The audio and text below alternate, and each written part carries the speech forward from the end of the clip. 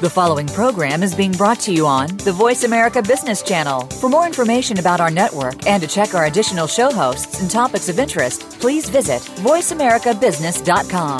The Voice America Talk Radio Network is the worldwide leader in live Internet talk radio. Visit voiceamerica.com. The views and ideas expressed on the following program are strictly those of the host or guests and do not necessarily reflect the views and ideas held by the Voice America Talk Radio Network, its staff, and management.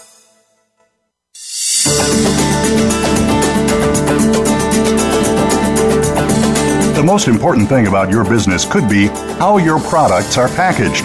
Packaging is the signature that you leave everywhere, and it speaks volumes about who you are and what you do.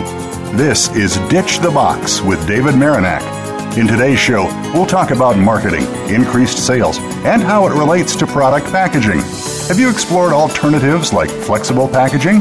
You should. It can save your company a bundle. Now, here is David Marinak. Hi, everyone, and welcome to Ditch the Box, the marketing / flexible retail packaging / how to build your brand radio show. I'm David Marinak, your host. Seriously, why in the world would we take on such a tall order as all of these things? Marketing, brand building, flexible retail packaging in one show, and the truth is, we don't. It's way too much. However, in each show, we promise to concentrate on at least one, sometimes two of those areas, because in our world of flexible retail packaging, which we'll explain in further detail in a little bit, they all work together. In fact, if you're interested, check out the infographic on our Ditch the Boxes website. That's www.ditchtheboxes.com and click on the radio show. And there you'll see a handy infographic we created that provides a general overview of this program. Now, at the core or center of everything we do is marketing. What exactly is marketing and why is it important to you? Simply stated, marketing is everything you do to place your order or service in the hands of potential customers. It includes diverse disciplines like sales, public relations, pricing, packaging, and distribution. Marketing is your strategy for allocating resources, such as time and money, in order to achieve your objectives, a fair profit for supplying a good product or service. Now, underneath marketing in this infographic is, in our little world, are these four areas or quadrants. Retailers, such as Walmart, Target, Wegmans, Giant Eagle, Whole Foods, and more. Also, flexible retail packaging, which we'll dig deeper in a little bit. Build your brand, how to get your product noticed, how to make it stand apart from others on store shelves, how to drive and push consumers to your product versus theirs, or versus others, I should say. And finally, supply chain, how to get your flexible retail packaging produced, shipped, inventoried, and, I'm emphasizing and here, delivered when you need it. Now, marketing. So, some shows will take a high-level view of marketing. We'll talk through with thought leaders about the newest marketing tools that are available and how traditional marketing techniques that Don Draper from Mad Men used back in the day that would never survive today, while some, like direct mail from the U.S. Postal Service, are coming back in vogue. We'll discuss content marketing, what it is and how you and your company could and should be using it, such as blog, video, social media, mobile marketing via smartphones, etc. And we'll talk with companies large and small to learn what types of marketing they employ, what works, what doesn't work for them, and more. Moving on, major retailers is another key discussion point. Our show revolves around retail packaging, flexible retail packaging to be exact. And everything is sold via major retailers like Walmart and Costco and Whole Foods. And there are distinct rules to follow if you want to successfully sell your product on their store shelves.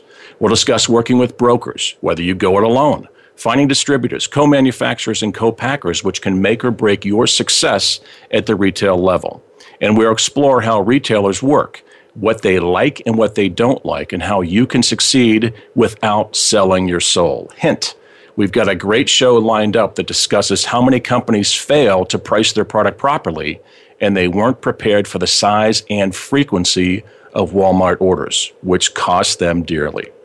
Flexible packaging is obviously a key subject for us. Now, what is flexible packaging? Flexible packaging, we're talking about stand-up pouches, those wonderful bags that you'll see on store shelves that stand up. made from layers of barrier film that protect the contents, such as coffee, tea, granola, cereal, protein powder, and more. We're also talking about spouted stand-up pouches. Here's a huge market in the U.S. ready to explode with spouted stand-up pouches. Spouted pouches for liquids, sauces, gravies, juice, and non-food items such as soap and detergent. Think of anything that's in a glass or plastic jar, and you could use a spouted stand-up pouch for convenience, for cost savings, and to help the environment. We'll also talk about flat barrier bags as another example of flexible packaging. Rice, beans, cookie, candies, beef jerky, and single-serve pouches. Now, retort packaging is another area of flexible packaging. Here, the product actually cooks inside the pouch. Microwavable film and metallized film that replaces traditional canning methods.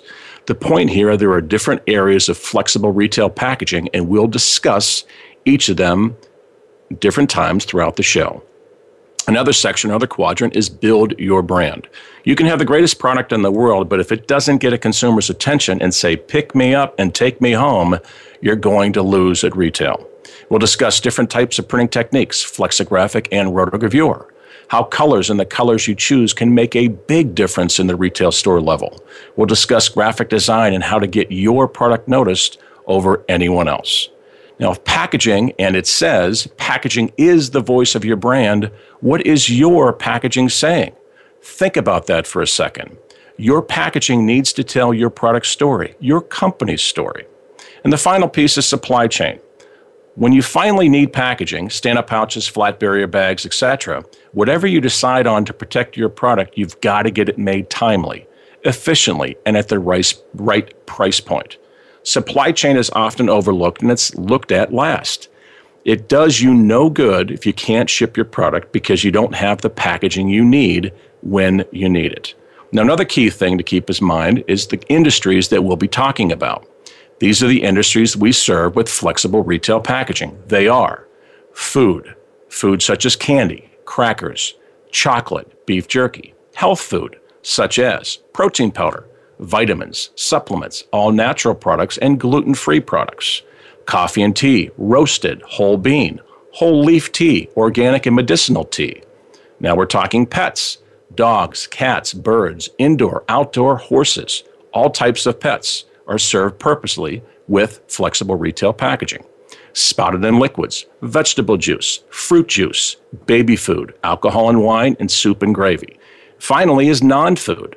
We do a lot of work in chemicals, agricultural seeds, insecticide, and more.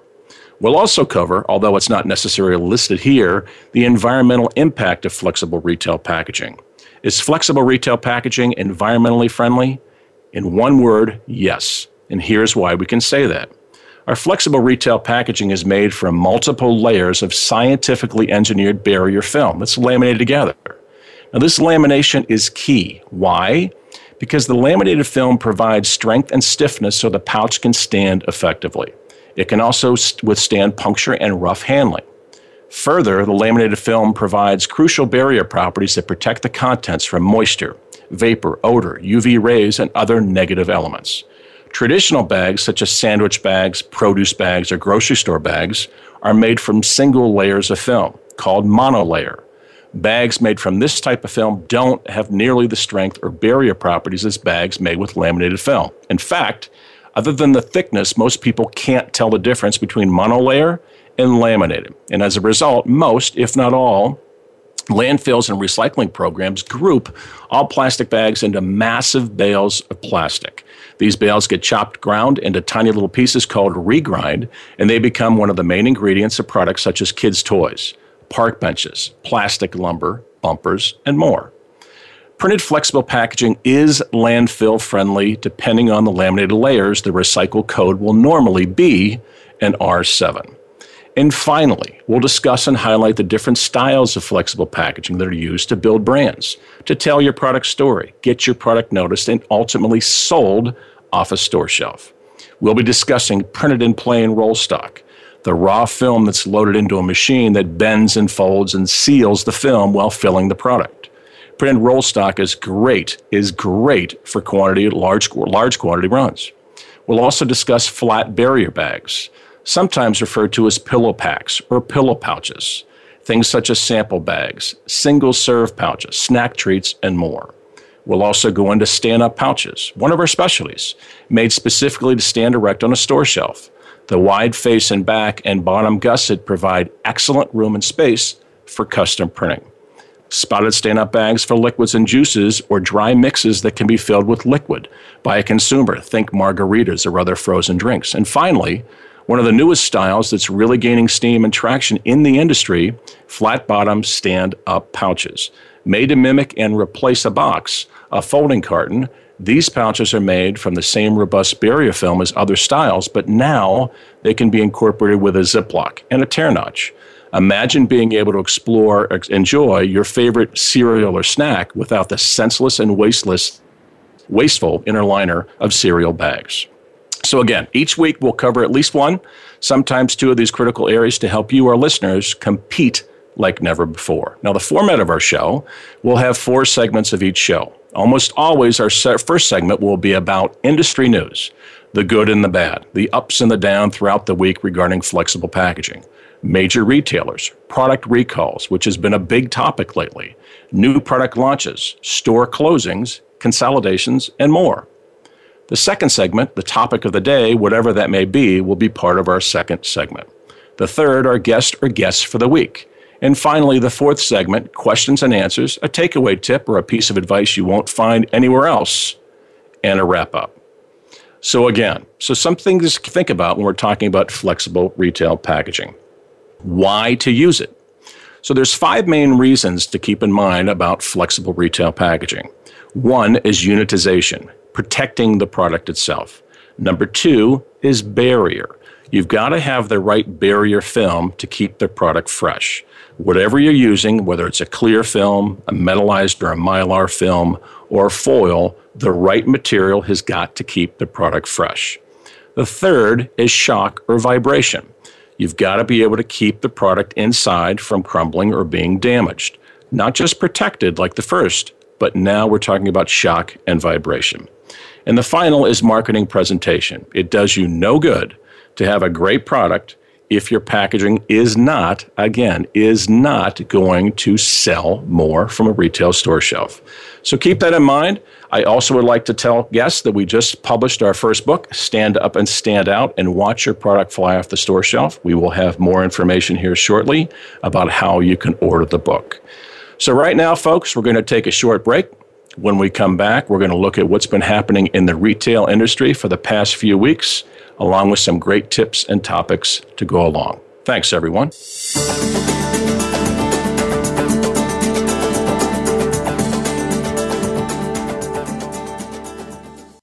Become our friend on Facebook. Post your thoughts about our shows and network on our timeline. Visit facebook.com/Voice America.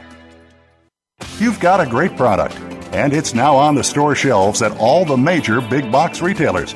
So what's the problem? You are getting squeezed. Cost reductions are demanded from the retailers, and they are not letting up. So what are you going to do? You can give in and watch your margins disappear and hope you can make them up with other clients or with other products. You can say no and watch the retailers make deals with your competitors. Or you could say yes, because you've discovered a way to increase your margins and even get lost margins back. At StandUpPouches.net, we live and breathe flexible retail packaging. We have factories that can run as few as 5,000 pieces and scale to millions without any change in quality. We are ISO 9000 and ISO 14000 approved and offer complete supply chain solutions using our Ohio warehouse. Your retail packaging is the voice of your brand. Don't use inferior packaging. Choose packaging that not only protects, but keeps products fresher for longer while building your brand. To learn more, visit us at www.standuppouches.net or call us at 866-440-2123. Engage with Andy Bush takes you inside the mind of a top global market and public policy analyst who has been featured regularly on CNBC, Yahoo Finance, and numerous radio and television programs. Our program will bring you guests and stories from the top of the political and business worlds. Each show includes Andy's point of view roundup and what it means for you at home. Life's complicated. Let Andy help you figure it out. Tune in every Friday at 12 noon Eastern Time, 9 a.m. Pacific on the Voice America Business Channel.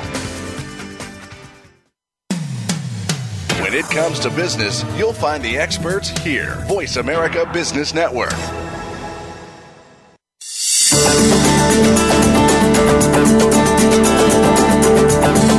You are listening to Ditch the Box with David Marinak.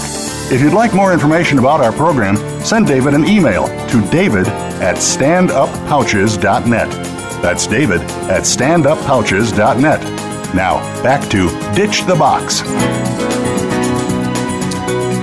Welcome back to the second segment, everybody. Welcome back to Ditch the Box. Once again, I'm David Marinak. So let's take a look at what's been happening throughout the industry the past few weeks.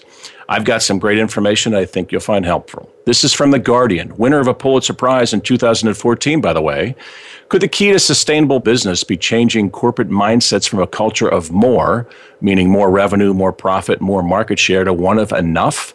Bangkok-based brand strategist Shrikal Lakhel argued that the case and presentation about an idea called sufficiency economy philosophy at Sustainable Brands in San Diego, California last week. Now, the idea for businesses and individuals to do what they can to make sure that everyone on the planet has enough of what they need and to be happy with having enough resources instead of taking more than they need, she said. Most marketing is based on one word, more, she said. She showed a slide titled Bad Karma. When we try to create more and more and more all the time, that's they call greed. Anything beyond our needs is greed, her words. From the Specialty Foods Organization, Amazon was listed as the Reputation Institute's most reputable company in the retail industry, out of 50 companies, followed by Publix and Whole Foods, respectively. Supermarket chains were more prevalent in the top 10 rankings for 2015, with Publix at number 2, Whole Foods at number 3, and Ahold at 10th place. Whole Foods also listed as the third strongest retail brand in America and was recognized for its high quality and animal welfare standards, commitment to sustainability, and GMO labeling transparency. The Institute's chief officer said retail companies overall are gaining better reputations, especially in the past 3 years, and becoming more proactive to appeal to consumers. Amazon was the only company to receive an excellent reputation. Let's talk hemp. For a time, hemp used to bring to mind surfer bracelets and summer hats. Today, the plant is showing up in specialty food and beverage products, touted as a nutrient-packed ingredient, typically in the form of oil or seeds. Now, significant hurdles, namely a beleaguered past of misinformation, have held back the hemp industry from reaching its full potential. But a few intrepid producers are hoping to change that. Hemp has long been misunderstood to be akin to its mind-altering cousin, marijuana. When marijuana was first banned in 1970 as part of the Controlled Substances Act, too little research existed to differentiate the two plants, so the U.S. government made no clear distinction between the two. Since then, a host of research has shown hemp is closely related to the drug marijuana as a Great Dane is to a Chihuahua. It comes from the same plant, cannabis, but with completely different variants. Hemp lacks marijuana's psychoactive properties, since it only contains trace amounts of THC, the compound that impacts the brain function, creating the marijuana high. The food price index falls to its lowest level since September 2009. The FAO Food Price Index averaged 166.8 points in May 2015, down 2.4 points or 1.4% from April, and as much as 43.6 points or 27.1% below corresponding month last year. Cereals and dairy products were responsible for much of last month's decline, although meat quotations also fell. By contrast, oil and sugar markets confirmed. May average puts the FAO Food Price Index at its lowest level since 2009, September 2009. According to Technomic Food Industry Transformation Report, the food industry will eclipse $2 trillion in annual sales by 2025. But restaurants, retailers, and manufacturers will be locked into an intense competition for market share and must continually innovate to grow their business. Here are several insights into the ways food industry will evolve, as well as action steps food brands can take to position themselves for future growth. First, reimagine, reinvent, reallocate, and repeat. Restaurants, retailers, and manufacturers must fundamentally reimagine how they go to market and reinvent themselves with a sense of urgency. Significant resources must be reallocated to growth channels and categories, which over the next decade will include a more healthful food supply built on fresher offerings, as well as digital platforms for buying and distributing those items. Second, act small to grow big. Food companies must accelerate their pace of change and speed to market and must act and think like a small company, or acquire small brands nimble enough to meet shifting demands quickly. They also must test new products and platforms and be ready to either scale those solutions quickly or fail fast and move on. Number 3, embrace digital and big data. A buildup of research and predictive analytics teams for consumer and trade reports, insights must be for food brands. The challenge of the next decade, including consumers' demand for greater transparency and food integrity, falling profit margins, and disruptions to the supply chain, can be mitigated with data-driven solutions. Number 4, anticipate and preempt the demand for health-focused food supply. Consumers' definitions of health will continue to evolve, and descriptors like fresh, local, or sustainable will lose their elitist associations and be insisted upon by all consumers, not just the affluent and the activists. Companies must move their food offerings to higher levels of health and food safety before key accounts begin to request them. And finally, boost your CSR quotient.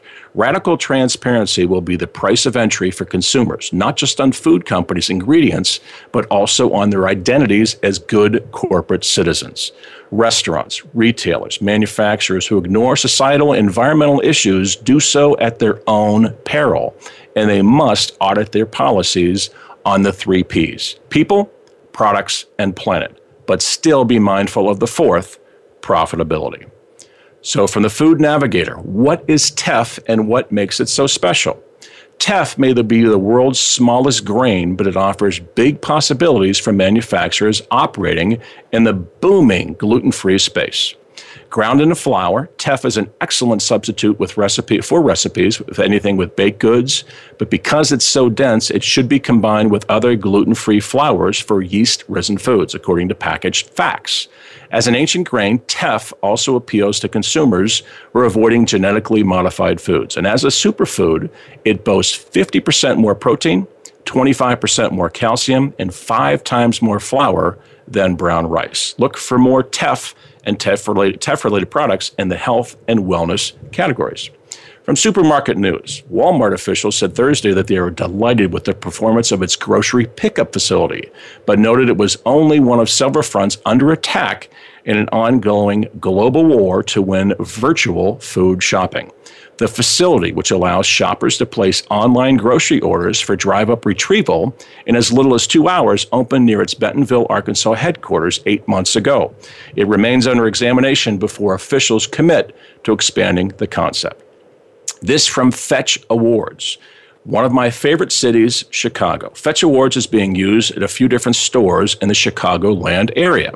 Fetch Awards is a mobile app. Every user starts with 3,000 points, $3 worth, if you will. They get another 1,500 points by interacting with an employee for the first time when they use the app. Manufacturers fund serious points for taking a survey while using the system. Buy a particular plain yogurt, for example, and you'll earn 1,000 points for completing a short survey on how you're planning to use the product. Fetch Awards enables stores to offer a pretty cool app that functions as an add-on rewards program.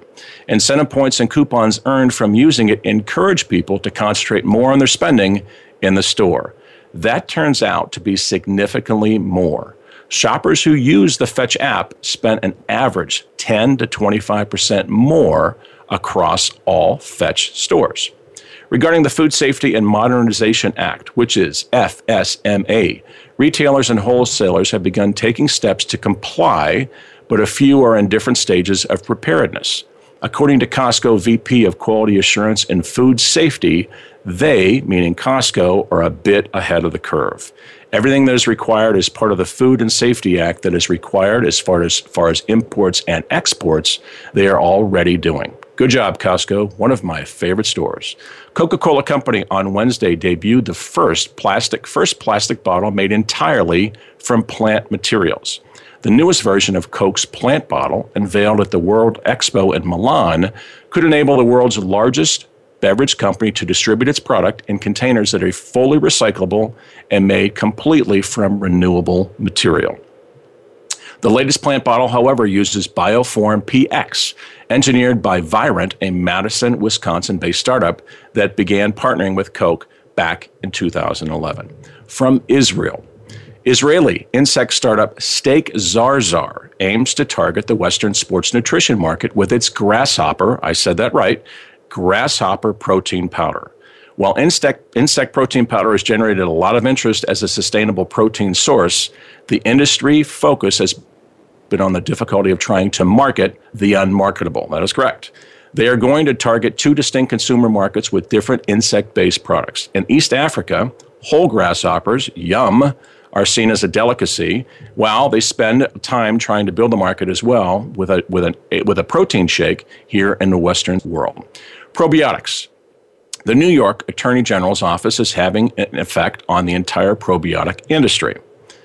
According to Mike Bush from the Ganadin Biotech, a Cleveland company here, counting and identifying probiotic organisms to the strain-specific level is like blocking and tackling in the industry. So, he hopes that every probiotic company that sells a known strain knows not only how to count, but how to identify to the genetic level. Currently, according to Bush, not every company does this. Now let's talk some chocolate. Chocolate marketers likely will gain more traction if they appeal to consumers emotionally, again, if they appeal emotionally, and emphasize the health benefits of inclusions of such things as nuts and dried fruits in their chocolate.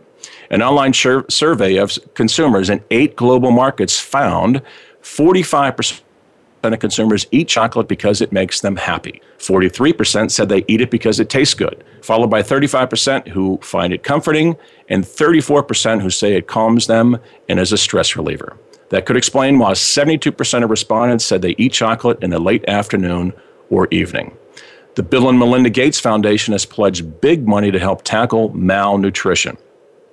Melinda Gates said the malnutrition was the underlying cause of nearly half of the deaths of children under 5, and for too long, the world has underinvested in nutrition. Along with the Gates Foundation, many donors are prioritizing nutrition, which they believe will be one of the fundamental solutions to help cut child mortality rates in half by 2030.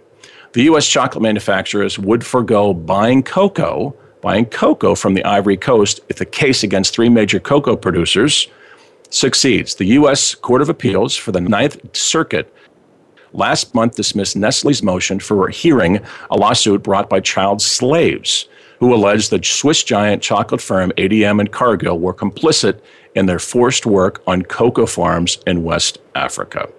And if anyone is interested, food and beverage packaging executives and engineers will be attending. There is a 2015 Global Food and Beverage Packaging Summit, July 7th and 8th in Chicago. You'll hear peer-to-peer insights on proven techniques and strategies and new tactics. When we come back, I'll let you know who I am and why I'm uniquely positioned to even talk about this stuff. Flexible packaging, content marketing, supply chain, retailers. I'll fill you in. Stay tuned, everyone. We'll be right back.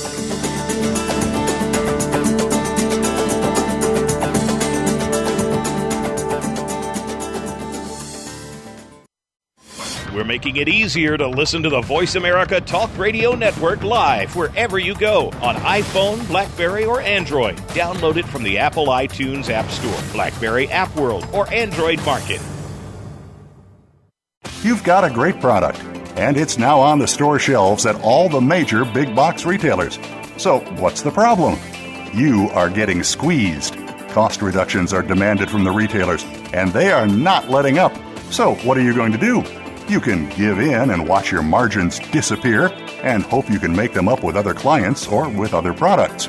You can say no and watch the retailers make deals with your competitors. Or you could say yes, because you've discovered a way to increase your margins and even get lost margins back. At StandUpPouches.net, we live and breathe flexible retail packaging. We have factories that can run as few as 5,000 pieces and scale to millions without any change in quality. We are ISO 9000 and ISO 14000 approved and offer complete supply chain solutions using our Ohio warehouse. Your retail packaging is the voice of your brand. Don't use inferior packaging. Choose packaging that not only protects, but keeps products fresher for longer while building your brand. To learn more, visit us at www.standuppouches.net or call us at 866-440-2123. From the boardroom to you, Voice America Business Network.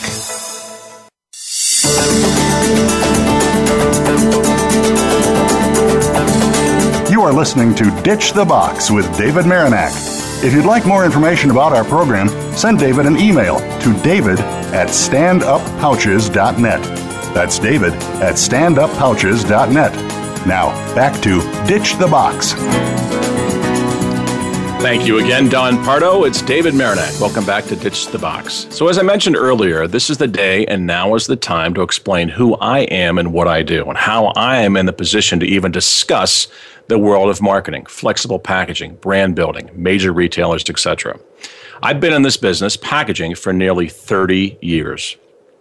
I started working in 1986 for a company called Stephen Gould. Stephen Gould's a national packaging rep organization with offices throughout the U.S. Now, I started in the Cleveland, Ohio location. Stephen Gould was and still is the classic packaging broker where they buy and resell packaging products to companies large and small. They had no formal training program, and this was pre-internet, so it was go wherever you want, knock on doors, and make cold calls to anyone you think would buy packaging. Then, once you got in the door, so to speak, go and try to find suppliers for what these companies need. Mark it up, try to make a few bucks, and move on.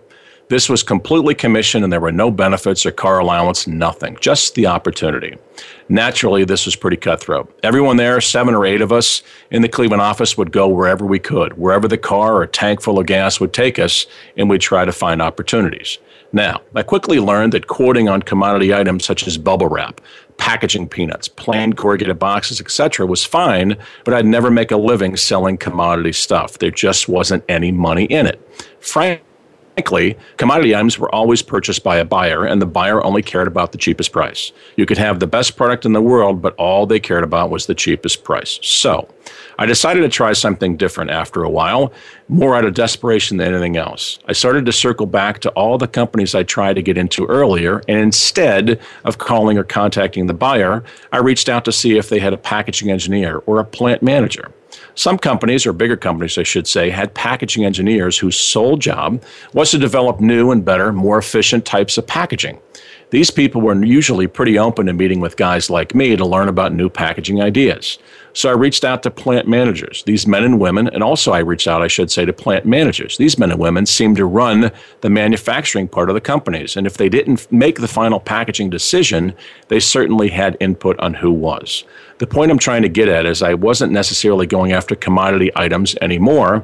I was going after problems. I was calling companies and specifically asking for packaging engineers, plant managers, and asking them for any sort of packaging problem that they had. Could be a customer complaint, could be damage, could be inefficiency. Now, some of these people, well, check that. All of these people didn't take me seriously. But eventually, a few gave me some hard to find or hard to solve problems that they either didn't have time or knowledge of how to solve. While this didn't produce instant success or commission, I should say, at that time, it did over time when they did. And when they did, I actually made margins that were well beyond commodity items. Over time, I started to develop a reputation as someone to call when you had problems you couldn't solve. And my client list ranged from Moen faucets, Hoover vacuum cleaners, Corning Glass in New York. It didn't matter what the problem was. It was mostly dirty, greasy, grimy glass, brass, chrome, whatever. I'd do the research, present solutions, and my clients could rely on me. I decided to go off on my own and start my own business in 1996. American Built Containment Systems was born. Here I was doing the same thing I'd been doing with Stephen Gould, only this time I was going to work for myself. I was chasing the American dream. I was going to still look for packaging problems, but this time I was going to do it for myself. Now, around this time, we started hearing more and more about some cool things, computers and this thing called the internet. And we were hooked on technology, even though we didn't know what to do with it. Was it a glorified Yellow Pages? Could it somehow make us money? And what were these things called websites, and who would go there anyway? It didn't matter. We were going to pursue anything that allowed us to reach more customers faster, easier, with less cost. We found that we could build a website and list all the different types of packaging that we handled, show photos and quick bullet points about each one, from bulk bags that held 3,000 pounds or more, plastic corrugated that replaced traditional paper corrugated, thermoform pallets and trays for automotive parts, molded foam for appliances like blenders and mixers, and yes, something that was just becoming popular for retail products, the stand-up pouch. In fact, we were so committed to technology and the internet, we changed our name to ABC Packaging Direct, like Dell Direct or every other company that used the name Direct at that time that denoted speed and technology. At least we thought it did. So here we were. Just hitting our stride, we had leads coming in via the internet. We invested heavily in a piece of software called WebEx that allowed us to hold online meetings. It was GoToMeeting before there was GoToMeeting, without having to travel to see a customer face-to-face, and it was awesome. We're doing about 90% of our business in industrial packaging, dirty and greasy and grimy. It didn't matter. We're selling to companies such as International Truck, Kraft Made Cabinetry, Lear Corporation, and Johnson Controls. Life was good, or so we thought. Then the economy tanked. It was 2007, and we had some really nice orders, but no one was paying their bills. International Truck owed us over $400,000. Marconi over $100,000. Lear Corporation over $150,000, and they were in no hurry, none, to pay us back. We were desperate and needed to survive. Almost instantly, the leads on our website dried up. Poof, they were gone. Except for one that I mentioned before, stand-up pouches. We continued to get leads for stand-up pouches that we carried a few cases in stock that we purchased from a company in California in a few different sizes, different color combinations like black, gold, and silver. Now, what are stand-up pouches? Think of Bare Naked granola and protein powder. Think of dog chews and pet treats and snacks and candy. All these cottage industries were still thriving. Stand-up pouches are made from layers of film laminated together to create barrier properties that keep whatever's inside fresher for longer while providing the strength and durability for the pouch to stand on a retail store shelf. Now, at the time, stand-up pouches were the hottest thing to happen to retail packaging, and nobody knew what they were called. Some people referred to them as stand bags or pillow stand bags or stand pouches. It didn't matter. All we knew was that the rest of our business was stagnant, but these stand-up pouches were bringing in opportunities for us day after day. Now, there were two problems. Most companies only ordered one or two cases at a time, which really didn't bring in much money. And the other was what they really wanted were custom printed pouches. We knew nothing about custom printing. Remember, most of the things we worked on up until this point were dirty, greasy, grimy industrial packaging. So we started calling and requesting quotes from U.S. manufacturers for printed stand-up pouches, and we found that most companies didn't make them, who passed themselves off as manufacturers. Those that did custom print had a huge minimum run, 35 to 50,000 pieces per SKU. Most companies, unless they were Nestle's and Procter & Gamble, weren't in the position to order that many pouches. So I attempted to go online and find somebody that could sell those overseas. I went to a website called Alibaba and actually posted online for quotes for RFQs for stand-up pouches. The problem was I didn't speak English, and the companies that didn't speak, and those companies didn't speak English. I didn't speak Chinese, and those companies didn't speak English, is what I was trying to say. It was some sort of a Chinglish. And again, if I got a response, it was normally 2 weeks after I needed it, and it was really kind of worthless. So I had a bright idea. I'd hire a Chinese translator to convert my RFQs to Chinese in the hopes that I'd get a faster and better response. I got responses all right, but the Chinese were worse than U.S. domestic suppliers. They wanted 100,000 pieces per SKU. They were insane. There was no way we could afford to buy this much. Now, after about 3 or 4 times, my Chinese translator called me and thanked me for the business and said what I really needed was somebody who lived and worked in China, that understood the industry, the language, and the culture. Ironically, her friend or brother-in-law had just retired from Kmart and lived in Hong Kong and started a business helping companies like ours buy effectively for China. Now, to say our business wouldn't be the same was an understatement. The gentleman's name was Daryl Todd, and Daryl lived for many years in Hong Kong as one of the heads of purchasing for Kmart back in the glory days, before Walmart became the big, massive company that they are and killed everybody. Daryl raised his family in Hong Kong, but when the kids graduated, he and his wife moved back to Florida, but Daryl lived part of the year in Hong Kong. Daryl flew to meet me in Cleveland to discuss what I was trying to do. I explained our business, what we were trying to accomplish, the industry. His recommendation was to come to China and visit the factories themselves, and that the best way was to learn, ask questions, get prices, build rapport, and get support and see if we could actually build a business. Now, shortly thereafter, I flew the 16 hours, met Daryl in the Hong Kong airport, and we met with a Chinese translator for the first time, Joe Yu. Joe would become my translator. He'd help me ask questions, get answers, order off of menus, whatever it took, Joe was there. Now, after about a week of visiting factories, I met with a lady named Candy in a hotel lobby in Wenzhou. Now, I tell you this because Wenzhou is an industrial city. Think like a steel town like Gary, Indiana. Kind of dreary, kind of dumpy. And her real name, ironically, is now Chunji Chen. We call her Grace. She responded to an RFQ a while back and said she'd meet me whenever I came to China. I told her where I would be, and to my surprise, she showed up there.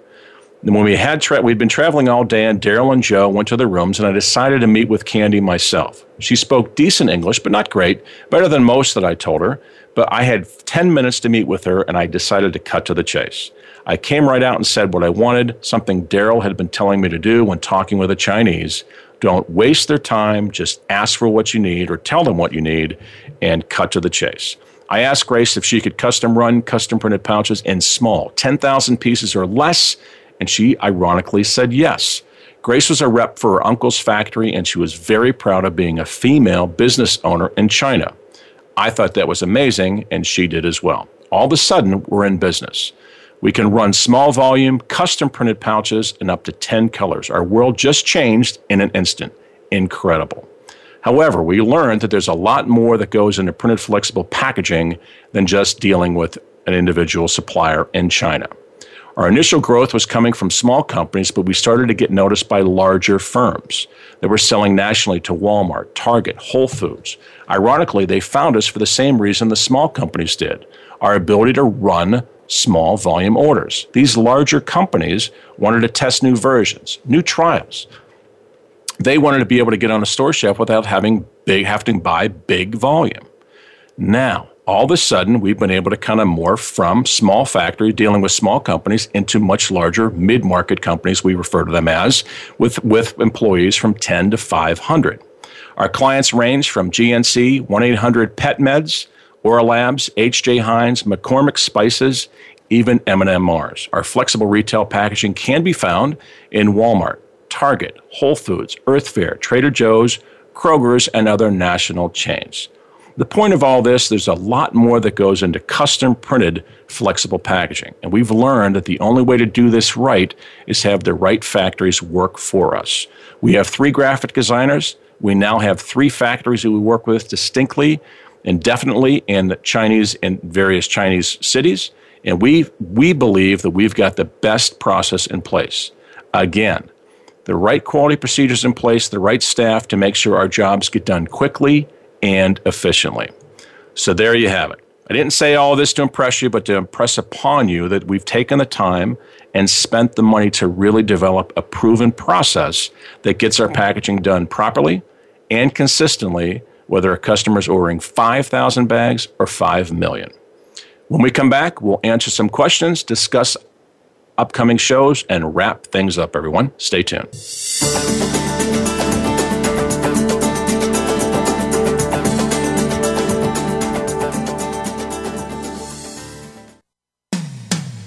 When it comes to business, you'll find the experts here.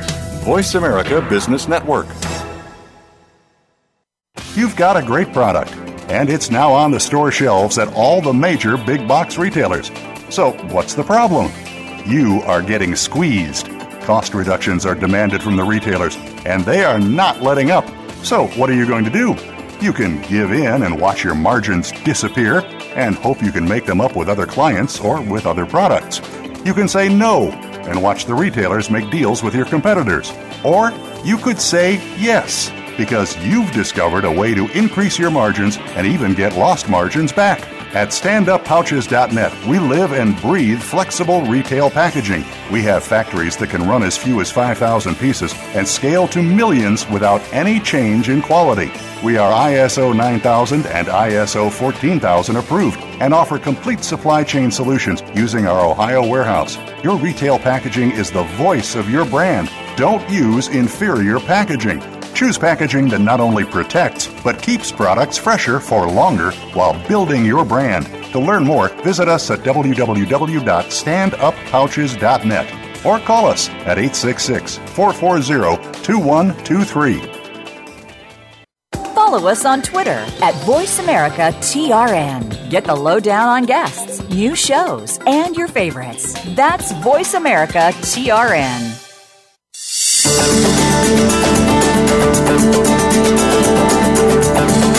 You are listening to Ditch the Box with David Marinak.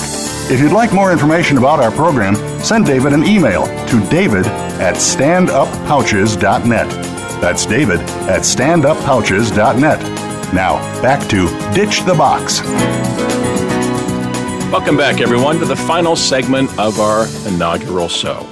So, as we begin to wind down today's show, I wanted to take a few minutes and talk about some few key points, then circle back to a few takeaways that our listeners can enjoy and let people know about upcoming shows. First, as I'm sure you can tell, we are passionate about flexible retail packaging in whatever shape, style, size, or material you use.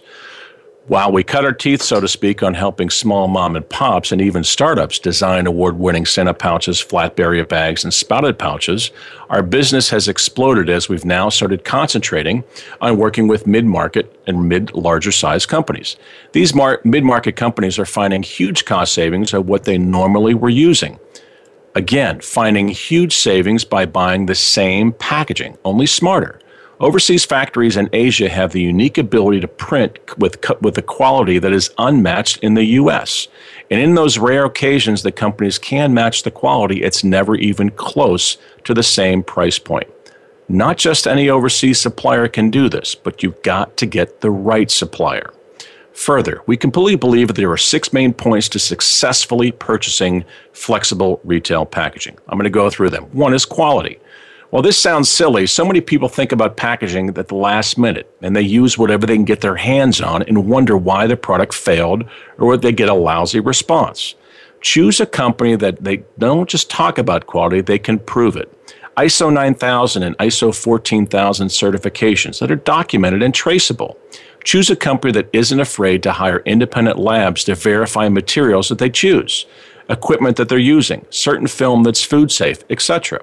Now, the second is factories, or the factories that you choose. Does your supplier have domestic and overseas suppliers? Some companies don't take the time to purchase pouches from overseas. Don't have the time to purchase pouches from overseas, and they necessarily aren't worried about the higher price. Having factories in the U.S. is a huge advantage. Do they have hot rush options? Can they get your jobs run faster if necessary? Do they have to pool the factory? Do they have the pool with the factory to get what you need when you need it? That's a key thing. Third is printing capability. Can they print up to 12 colors if needed, both rotogravure and flexographic printing processes? Do they have their own graphic designers, and can they use your own graphic designer? Does your supplier help you with 3D modeling, prototypes and samples, digitally printed mock-ups, Epson proofs, or more when it comes to client meetings and product pitches when you have a major customer or a retailer? They should, by the way. 5 is shipping. Does your supplier ship using their own trucks and containers from overseas and domestically? Shipping with overseas suppliers is not easy. Ask anyone who's done it, and you'll hear horror stories of customs issues and delays in ports and warehouses. Use a supplier who knows and understands how to get your flexible packaging to you when you need it and where you need it. And finally, supply chain. Supply chain is the cherry on top of that hot fudge sundae. If you have a great supplier who makes incredible packaging, imagine what your life would be like if you had no more lead times. In fact, your supplier helped you manage your inventory. They release product to you off your forecast or off your schedule. That's supply chain, and that's when it works. So again, in order: quality, factory capability, printing styles, virtual designs, prototypes, digital samples, shipping, and supply chain. These 6 steps are keys to incredible flexible packaging that not only protects your product, but helps build your brand. So here, I want to answer a couple of questions that our customers and potential customers ask on a regular basis. Keep in mind, as the different shows unfold over the coming weeks, the questions will be centered around our guests on the show, but here are some of the ones we are asked on a regular basis. How long does it take to make custom printed stand-up pouches or any other type of flexible retail packaging? Domestically, our factory can produce normally in 4 to 5 weeks. Figure to get it there to your door in about 6 weeks. Overseas, the lead time is 4 to 6 weeks after your artwork is approved and another 3 to 4 weeks to get it shipped to your door. That's about 10 weeks total. Second question, what if I need my printed flexible packaging sooner than 8 to 10 weeks? We can run at our overseas factory and ship by air, which is like a FedEx or a DHL, delivered door to door. In fact, for many of our clients, they only need 500 or 1,000 of a custom printed pouch immediately, and it's a new product, so we ship them to them very inexpensively by air. The rest can be there in a few weeks. Now, for existing packaging, as I mentioned earlier, we can run and deliver to our Ohio warehouse and release as needed, minimizing or even eliminating the lead time. How much cheaper is flexible packaging made overseas versus domestically? Historically, we found that it's about 30 to 35% cost savings, sometimes more. We've heard of some companies saving over 50%. Keep in mind, anything that's done in the U.S. can be done overseas and often cheaper. Finally, the question for the day. Are you upset with using overseas suppliers instead of domestic suppliers? The answer is no. It's a global economy, and we certainly aren't the first to discover this. Apple Computer, Dell Computer, General Motors, all of these companies import from overseas factories. Not because they don't love the U.S., we all do. This is the way the economy works now. We are being pushed and squeezed at every turn for cost reductions. The fact that we can find higher quality at lower cost from overseas factories is a way of life now. Something to keep in mind. So a quick takeaway for our listeners, since we've been talking about this all day, there's a few things I want everyone to know. There are 3 keys to being successful at the retail level. Number 1, be innovative, be different, try new flavors and versions whatever you make and sell. When doing so, change your packaging, change your colors and the designs, freshen things up. You'll be surprised at the response you get with increased orders and profits. Be quality focused. Don't be the cheapest guy in town. Make something that really stands out and says we care about our clients to give them the very best of whatever it is. And the third, be customer focused. While we all want to make money and profits, make the customer your number one concern. And it'll show you it'll show your quality in your packaging and finally in your profits. Finally, a second little takeaway. Something a friend of mine told us a while back, and this is a huge takeaway for everyone. After years of pitching products to major retailers, we're talking Walmart, Trader Joe's, Target, Costco. After 25 years of doing so with products from snacks and chocolate to quinoa, do you know that never, not once, have they ever opened and tried the product he was pitching? The point is, people buy with their eyes. If packaging shows quality, if the packaging says pick me up and take me home, you've got a winner. So in a recap, we've got be innovative, be quality focused, and be customer focused. And again, in the long run, you'll be glad you did. So folks, I just wanted to kind of wrap up today's show. It's about time to kind of finish things up for the day. From high atop the global studios here of Ditch the Box in Cleveland, Ohio. Please join us next week when we discuss, and we have a marketing roundtable. That's with Owen Blevins, the president of Focus Inbound. We'll discuss blogging, videos, social media. Owen knows a ton about LinkedIn. He is a great guy to hear. And we also have Professor Yong Wang from Ohio University. Yong has an extensive background with consulting from McKinsey & Company to academia, and I think you're going to find that roundtable is going to be very, very exciting for everyone. I want to thank my producer, Jamie Berling, and I'd like to thank our executive producer, the incomparable Winston Winnie Price. Winnie, you've been great. Thank you for everything. Folks, that's it for today's show. I'd like to wrap it up and say tune in next week again for our Marketing Roundtable. You've been listening to Ditch the Box. Thanks, everyone.